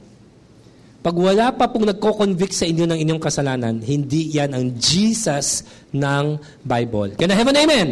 Okay? And the last but not the least, ito, sulat po natin ito. I call this the offense of the cross. May offense talaga ang cross. Okay? So, the cross is of course the symbol of God's love, but it is also a symbol of death. Tama? Tuwing tumitingin ka sa cross, dalawa po lagi nakikita niyo. Una, yung pagmamahal sa iyo ng Diyos. Pero pangalawa, yung paanyaya sa atin ng Diyos na mamatay sa ating mga kasalanan upang maging totoong disipulo ni Jesucristo. Ito po sabi ni Paul, no? Labas na muna tayo sa Mark. Galatians 5:11, sabi ni Paul, "But if I, brothers, still preach circumcision, why am I still being persecuted?" Sabi niya, in that case, the offense of the cross has been removed. Ano po ibig sabihin po nito? Kasi po, may mga tao nagpo-preach ng good works. Okay? Na para daw maligtas, kailangan magbago muna. Kailangan daw muna magpakabuti. Pero hindi, ang cross po kasi, ang sinasabi ng cross, ganito. Bakit namatay si Jesus sa krus ng Kalbaryo? Kasi hindi natin kayang iligtas sa ating sarili. Lahat daw ng ating mabubuting gawa ay parang napkin lang, parang pangit na pakinggan, no? Pero actually, ng Hebrew word na ginamit. Okay? Parang napkin daw sa mata ng Diyos. Okay? Walang gross po talaga to, ha? Yung kasi talagang lengguwahe ng Bible. Okay? Alam niyo yung napkin daw, hindi tissue, ha? Yung tissue nga, pwede pa. Like itong tissue, hindi naman nakaka-offend to, no? Okay? Pero imagine yung napkin na ginagamit ng babae. May lalaki bang gumagamit ng napkin? Medyo gross, ha? Medyo gross. Pero sadya talaga. Okay? Sabi sa Bible, sa Isaiah, ang tingin daw ni God sa ating mabubuting gawa pa yun, ha? Hindi pa yung mga masasama, ha? Ang tingin ni God sa ating mabubuting gawa, parang napkin na nagamit na. Nakakita na kayo ng napkin na nagamit na. Of course, yung mga babae nakakita na. O hindi tinitingnan. Okay? Diba pag napkin na gamit niya, gagamitin pa ba ulit ninyo? Ay, medyo nagtitipid ako ngayon eh. Diba? Rejoice. Rejoice. Shampoo. Ano ba ginagamit ng mga babae? Ha? Whisper. Mukhang magandang brand yun, masubukan nga. O, diba wala na sa inyo gagamit nun? Kasi siyempre, iyak na yun eh, kadiri na yun eh. Ganun daw ang tingin ng Diyos sa ating mga mabubuting gawa. Oh. Paano ka maliligtas doon? Para kay God, kasi sobra siyang insufficient sa mata ng Diyos. Kasi ang hinihingi ng standard ng Diyos is perfection. O dahil alam ng Diyos, wala po sa atin ang sinumang makakaabot sa standard na yon, kaya ginawa niya, pinadala niya kanyang buktong na anak na si Jesus upang mamatay sa krus ng Kalbaryo. Bakit? Ano ba nangyari doon sa krus ng Kalbaryo? Yung kanyang pagkamatay ay kabayaran sa lahat ng ating mga kasalanan. Pero, again, huwag din natin kalimutan, ang cross po is an instrument of death. Ito ang death penalty ng panahon po nila. Ito yung silya electrica ng panahon nila. Ito yung lethal injection ng panahon nila. Ito yung, ano yung tawag doon, sa bang-bang-bang-bang? Firing squad ng panahon po nila. Okay? So bakit cross? Yeah. Kaya ang cross both eh. On the one hand, ang cross, simbolo ng pagmamahal sa'yo ng Diyos. Pero at the same time, bakit siya offensive? Kasi alam mo rin, kung totoong tatanggapin mo ang pagmamahal ng Diyos, kailangan isuko mo rin ang buhay mo sa Kanya. Kailangan mo rin, quote-unquote, mamatay sa iyong sarili. Mamatay sa iyong mga kasalanan. Offensive po yun. Tama? Pero hindi pwedeng alisin yung offense ng cross eh. Kasi yun ang magdidistinguish sa'yo kung Christian ka ba o hindi. Tama? Kasi kung ang Christianity is, okay, o ganito ha, wala pong kondisyon, wala pong requirement, wala. Okay? Lahat po pupunta ng langit. E di walang distinction. Paano malalaman ng Diyos sino nagmamahal sa Kanya o hindi? Tama? Pero dahil sinabi ni God, mahal kita ha. Okay? Hindi nyo kaya ligtas sarili nyo, ako liligtas sa inyo. Pero ang kondisyon ganito, bibigyan niyo yung buhay nyo sa akin. Sino lang ang gagawa nun? Di mo nagmamahal lang din sa Diyos. Pwede ka bang Christian na hindi mo mahal ng Diyos? Pwede kang hindi Christian na mahal ka ng Diyos. Kasi wala naman taong hindi mahal ng Diyos eh. Pero walang Christian na hindi nagmamahal sa Diyos.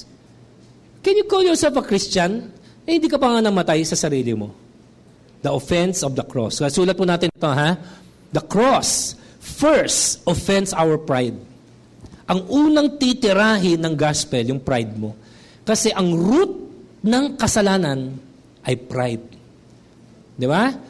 Ang ugat ng kasalanan, pride. So, pag nasharean ka ng gospel, pag hindi nasaktan ang pride mo, baka hindi mo pa talagang tinatanggap si Jesus. Unang titirahin niya yung pride mo na hindi mo kayang iligtas ang sarili mo. Plus yung pride mo na isusuko mo yung buhay mo sa Kanya. Ikaw na wala kang kinikilalang master sa buhay mo. Wala kang kinikilalang boss sa buhay mo. Pero ngayon, magkakaroon ka na ng amo. Magkakaroon ka na ng boss. Magkakaroon ka ng CEO. Ano, kaya mo yon? Di ba? Yan po ang offense ng cross. Kaya nga sabi po nila, no, hindi pa ako nakapunta ng Israel, no, want to go there sana one day bago man ako mamatay. Doon daw sa yung pinapaniwalaan nila ng mga Bible scholars kung saan pinanganak si Jesus, okay? Bethlehem. Napakababa daw po ng kuweba. Tapos, wala daw makakapasok na hindi muna yumuyuko. So, naisip dati ng mga, siguro pati Israel, yung government ng Israel, na i-renovate ng konti. Kasi ang hirap daw pong pumasok, kasi pagpapasok ka, talagang literal na yuyuko ka, halos daw po mapapaluhod ka. So, of course, ako inimagine ko lang din, I've never been there, no? So, kung papasok ka na halos mapayuko ka, halos mapaluhod ka, bago ka di para ka nagdadakwok. Di ba? Papasok ka. Ganun din po ang palabas. Pero alam mo, meron daw po nagsuggest, kwento-kwento lang po ito. Sabi ng isang archaeologist yata, sabi niya, hindi, wag na natin i-renovate. Kasi kung totoong yan ang birthplace ni Jesus, i-preserve natin as historically as possible. May point, di ba? At sabi niya, at saka pangalawa, di ba tama lang naman, gusto mo makita si Jesus? Magpakumbaba ka.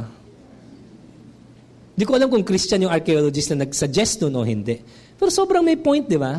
Gusto mo makita si Jesus? Magpakumbaba ka. Hindi mo makikita si Jesus na nananatili yung pride mo. Kaya kung hindi ka willing mag-bow down, hindi ka willing sumuko, wala kang gustong kilalanin na amo ng buhay mo, hindi ka magiging Christian. Lahat ng Christian kinikilala, Jesus is Lord. Siya ang Diyos ng aking buhay. Siya Panginoon ng aking buhay. Okay? Lahat ng desisyon ko, dadaan sa Kanya. Pag sinabi ni God, go, go ako. Pag sinabi ni God, no, no ako. Pag sinabi ni God, stay, stay ako. Ganyan ang Christian life. Kahit anong galing ko, anong talino ko, pag si God na nagsabi, tapos na usapan. Ganun na. Ganun ba ang pagiging Christian po ninyo? O may mga times na susunod ikaw pa rin? Of course, hindi ko sinabi, not necessarily hindi ka na Christian, ha? Pero kung mas madalas-dalas mangyari yun, questionin lang po talaga din ninyo na, totoo bang tinanggap ko yung Jesus ng Bible? O baka Jesus na version ko ang tinanggap ko? Jesus made in my own image and likeness. Hindi yung Jesus na pinapakilala sa atin ng Bible. Kaya guys, ito sabihin ko na lang din po, total na sa topic tayo, dahil patapos na rin po ako. Baka iba po sa inyo, one day, ay lilipat na rin po ng ibang church, no? Baka minsan mag-ibang bansa kayo, minsan lumipat na kayo ng ibang malayong lugar. Siguraduhin lang po ninyo, yung church po na inyong pupuntahan, sana una, kung pwede nga G12, na nagdi-disciple po. May discipleship. Pangalawa, i-check po ninyo. Yung Jesus na tinuturo po sa inyo ng church na yan ba ang Jesus ng Bible? Kasi maraming mga church na rin po ngayon, yung wala na po yung offense ng cross. Yung puro turo po. Kasi tayo, tinuturo ko ba sa inyo yung blessing? May tinuturo naman natin, diba? Pero I hope, tinuturo ko rin sa inyo yung offense ng cross. Kasi pareho na sa Bible po yan eh. Pag pumunta kayo ng church, yung puro feel good. Di ba? Blessing, walang repentance, walang lordship, walang discipleship. Naku, ingatan niyo yung ganong church. Yung mga ganong church, totoo, mabilis lumago. Pero showbiz Christian yan. Showbiz church yan. Gusto natin yung totoo. Yung sabihin natin yung totoo. Masarap o masakit, pero yan ang tinuturo ng Bible. Kung masarap, huwag ka mag-guilty. Di ba? Kasi totoo naman. Di ba? So pag sinabi, kunwari, bro, gusto ko i-bless ni God. Ayoko. Hindi, ayaw mo. Lahat ng gusto ni God, gustuhin mo. Kung gusto ka i-bless ni God, edi mag-thank you ka na lang. Amen? Tapos i-share mo sa pastor mo. Gusto mo, ayaw pala ninyo i-share. Pero pag sinabi ni God, ito cost. Okay? C-O-S-T. Hindi kasi lahat ng Christianity price. Meron ding cost. Ito, cost ito handa ka ba na mapahiya para sa akin? Handa ka ba ma-reject para sa akin? Handa ka na bang mag-disciple para sa akin? Dapat yes din. Hindi mo pwede hiwalayin yung Bible. Hindi tayo binigyan ni God ng karapatan na mamili anong Bible verse ang gusto mong sundin. You don't have that right. I don't have that right. If you want to follow Christ 100%. Kung blessing, edi blessing. Praise the Lord. Pero kung may mga pagsubok, sige na, tanggapin mo na rin yun. Yun ang Christianity. Okay? Bakit kayo tumagal ngayon? Yung mga matatagal ng Christian. Kasi somewhere along the way, natutunan nga po ninyo, tanggapin na yung mga blessing ng Christianity, natutunan kayong magpasalamat kay God. Pero somewhere along the way, yung hirap, yung sakripisyo ng pagiging Christian, okay? Na tinatanggap din po ninyo. Kaya tinan mo, hanggang ngayon, nandito po kayo. Sa mga kakabaptize lang, gusto niyo bang tumagal? Beyond life class sana, ha? Yung ganun din po. Pag may mga narinig kayo, basta, kung galing sa Bible yan, sige, tanggapin ninyo kahit na masakit. Pero at the same time, kung may mga narinig po kayo na, totoo, ganyan ang talagang may ganyan blessing sa Bible, wow! Huwag din po kayo mag-guilty. Oo. Kasi blessing ni God po sa inyo yan eh. So both. Both po yan. Can I have an amen? Okay? Are you ready for a big idea? Ito, pakita ko na muna siya. One last verse, okay? Di ba Christianity is about following Jesus? Hindi yan ang big idea. Okay? Share ko lang po sa inyo Isaiah 53. And ito po yung pinanggagalingan ng sinabi ko sa inyo kanina na bakit may mga Bible scholars ang paniwala nila, without bias po na si Jesus po may not be physically attractive. Ito po, sabi ni Isaiah, who has believed what he has heard from us? To whom has the arm of the Lord been revealed? Sabi niya, ito, tapos binigyan niya ng description kung sino po si Jesus. Si Jesus po ito. Huwag na po kayo mag-isip na iba. Si Jesus po ito. Okay. Anong description ni Isaiah kay Jesus? Okay. Sabi niya, he grew up before him like a young plant, like a root out of dry ground. So, sabihin, si Jesus, napaka-independent, napaka-special, may wild side si Jesus. Okay? Yung hindi nagkakasalang wild, alam mo yon? Yung matapang si Jesus, iba siya. Alam mo yon? Hindi din siya lalamya-lamya, hindi po siya yung weakling. No. Okay? Jesus is like a rough, carpenter, tough carpenter. Hindi malayong isipin si Jesus may mga muscles. Yeah, baka kasi tingin nyo kay Jesus yung payat. No, carpentero po si Jesus. So, Pero tingnan niyo to, he had no form or majesty that we should look at him. Ito yung sasabi natin, malamang physically hindi siya yung guwapo type. Okay? And no beauty that we should desire him. Okay? Some people say, Pimas, baka naman tinutukoy dyan yung cross. Hindi. Wala pa yung cross dyan. Mamaya, which wala na akong time, i-describe pa ni Isaiah yung itsura ni Jesus nung nasa cross na siya. At ang description ni Isaiah kay Jesus nung nasa cross, hindi na daw siya mukhang tao. So, ibig sabihin, napapanood natin, even yung Passion of the Christ, wala pa pala yun. Kaso yun na yung pinaka-rated R na kayang gawin ni Mel Gibson Di ba? Pag nag-encounter tayo, napapalabas yun Wala pa pala yun. Kasi daw, yung totoong itsura ni Jesus sa cross, hindi na siya mukhang tao. Hindi na siya recognized na tao. Ganun sobrang pagpapahirap na ginawa po sa kanya. Itong Isaiah 53, hindi pa po ito cross. Ito ay kanyang kabataan pa po. Growing up, growing old. Diba? Verse 3, he was despised and rejected by man, a man of sorrows, acquainted with grief. Hindi ibig sabihin dito matawa si Jesus. Hindi ibig sabihin suplado si Jesus. Pero ibig sabihin si Jesus, talagang yung pagkatao niya, yung personality niya, serious. Okay? Medyo on the serious side po siya. As one from whom men hide their faces, he was despised, and we esteemed him not. Okay? Ganun po si Jesus Ha? So, ang point po natin ganito, may ganung description si Jesus. Of course, alam din natin, yung mga bata, mahilig kay Jesus. So, ibig sabihin, may appeal naman din si Jesus. Alam mo yun? May isang klaseng charisma si Jesus. Kasi alam din natin, di ba yung mga bata, pag mahilig sa'yo, ibig sabihin, there's something talaga po sa inyo. Sino sa inyo, hindi ko tinatanong kung mahilig kayo sa bata, Ang mga bata ba mahilig sa inyo? Sa sobrang, di ba yung mga iba sobrang nagpapakyut na, hindi pa rin lapitin na, di ba? Sabi ng bata, yeah! Di ba? Mga iba dito, di ba? Sobrang pakyut ng pakyut kay Elise. Sinasampal nga daw kayo ni Elise Wala kasi kayo talagang charisma. Amen. Okay, ito yung nag-gets mo natin. Pero pag mahilig sa'yo ang bata, ibig sabihin there's something. Kasi ang bata hindi lalapit yan sa mga, di ba? Meron silang distrust or what. Bakit ang mga bata, ang lapit-lapit nila kay Jesus? Ibig sabihin there's something also about yung personality ni Jesus. Pero anong point natin? Si Jesus, hindi po siya yung rockstar na iniisip niyo. Baka yung iniisip po ninyo mga Brad Pitt, Tom Cruise, hindi ganun si Jesus. Okay? Nare-reject din po si Jesus. Nalalait-lait din po si Jesus. Okay? So ano po point natin? Ito po yung point natin. This is our big idea.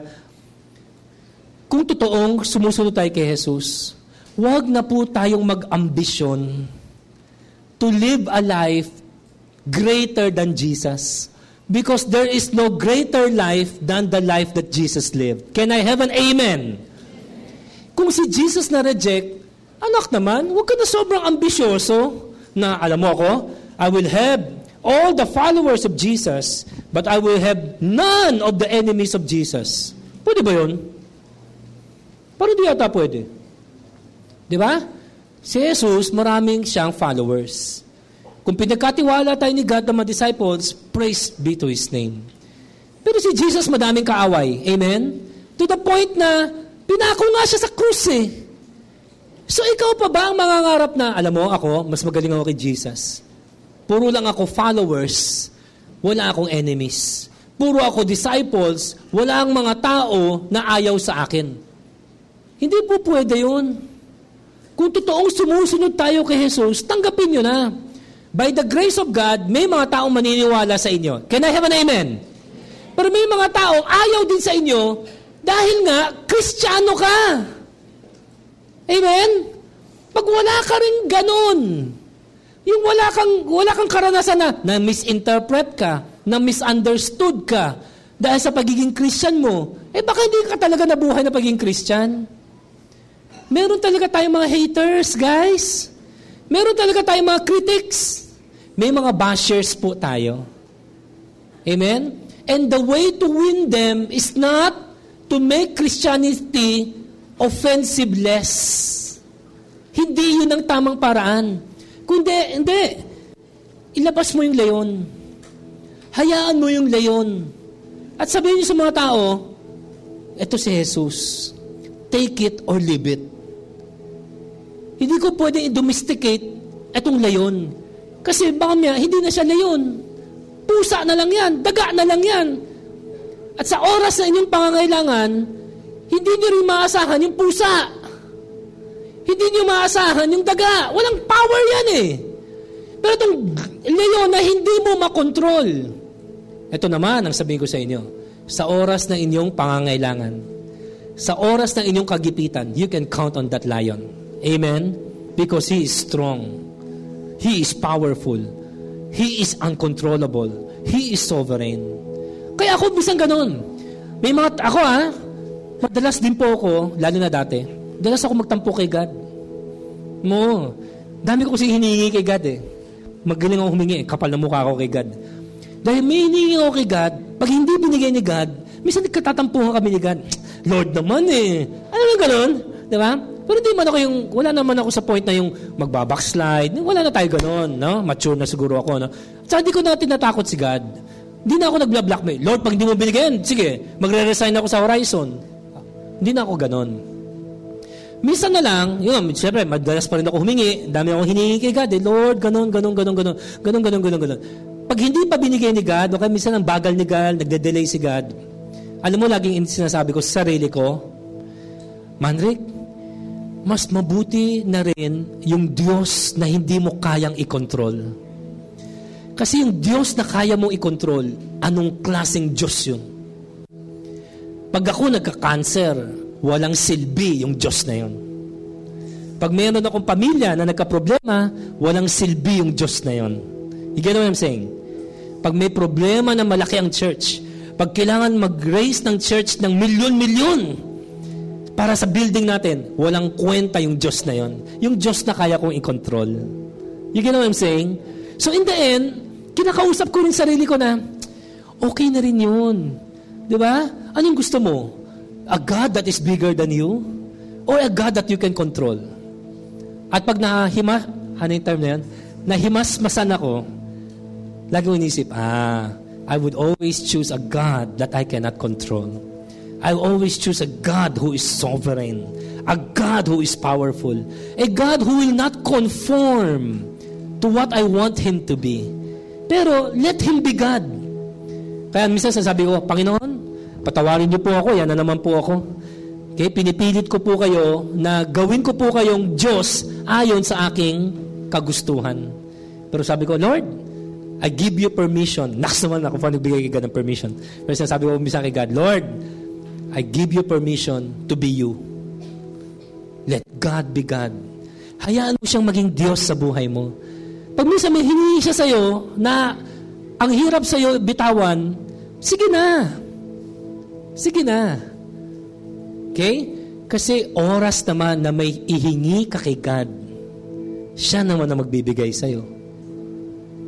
Huwag ka darating sa point na sasabihin ni God, anak, pag ikaw humingi, gusto mo, bigay ko. Pag ako humingi, hindi mo naman binibigay. Di ba? Dapat pag may hiningi sa akin si God, ibibigay ko. Kasi, iniisip ko, pag ako naman ang humingi kay God, ibibigay din niya. Amen? At sino sa atin, ang alam ninyo, pag si God nagbigay, laging mas malaki. Laging mas matimbang. Di ba? Ako yung bibigay ko, wala naman actually yun Wala akong ibibigay kay God na hindi kayang palitan ni God. Bibalik naman din niya At pag binalik niya, siksik-liglig, umaapaw pa. Di ba? So, ako daming times din, nag-aaway kami ni God. Okay? Lalo na dati, mas immature pa ako dati. Pero siguro, I like to think kahit paano, nalagpasan ko na yung mga childish moments ko.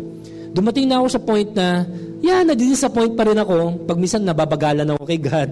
May mga hiningi ako kay God, hindi pa rin niya binibigay pa. May disappointment. Pero hindi na yung point na magbabackslide, tatalikod. Wala na po tayo sa ganung point. I'm way beyond that. I'm way past that. I like to think I have overcome that. Okay? Pero ang laging declaration ng faith ko is, Lord, the best you is the you that you are. Okay? Huwag na po kayo bababa sa expectation ko. Kasi pag bumaba ka sa expectation ko, hindi kayo yung Diyos ng Biblia. Kundi, let God be the God of the Bible. Hayaan mo maging God siya. Ha? So ito mga anak, are you ready to be offended by this God? Pag may sinabi sa'yo si God, may pinapasuko sa inyo si God, gagawin ba ninyo kahit na masakit? Sige lang. Ha? Sige lang. Okay? Hayaan ninyo si God maging God. At tignan naman po ninyo kung paano kayo pagpapalain ng Diyos. Amen po ba tayo dyan? Amen. Sige po tayo. Let's worship this God of the Bible. Ha? Alisin natin ang mga Santa Claus image natin ng Diyos. Alisin natin yung tame na Diyos. Alisin natin yung Diyos na hindi na leon. Ha? Yung Diyos na ginawa mong pusa, yung Diyos na ginawa mong daga, yung Diyos na kaya mong kontrolin, hindi Diyos yun. At hindi mo kailangan yun. At hindi karapat-dapat yung Diyos na yun ng iyong pagsamba. Pero yung Diyos ng Biblia, ito ang Diyos na kailangan mo. Amen po ba tayo dyan? Ha? Ito ang Diyos that is worthy of your life, worthy of your praise, worthy of your sacrifice. Amen po ba tayo dyan? Come on, let's give God the worship that He deserves. Thank you for listening. If you have been blessed by this, you can personally join us in our weekly Sunday services. To get updated with Horizon, visit our Facebook page at facebook.com/TheHorizonEXP. See you next time on the Horizon Podcast.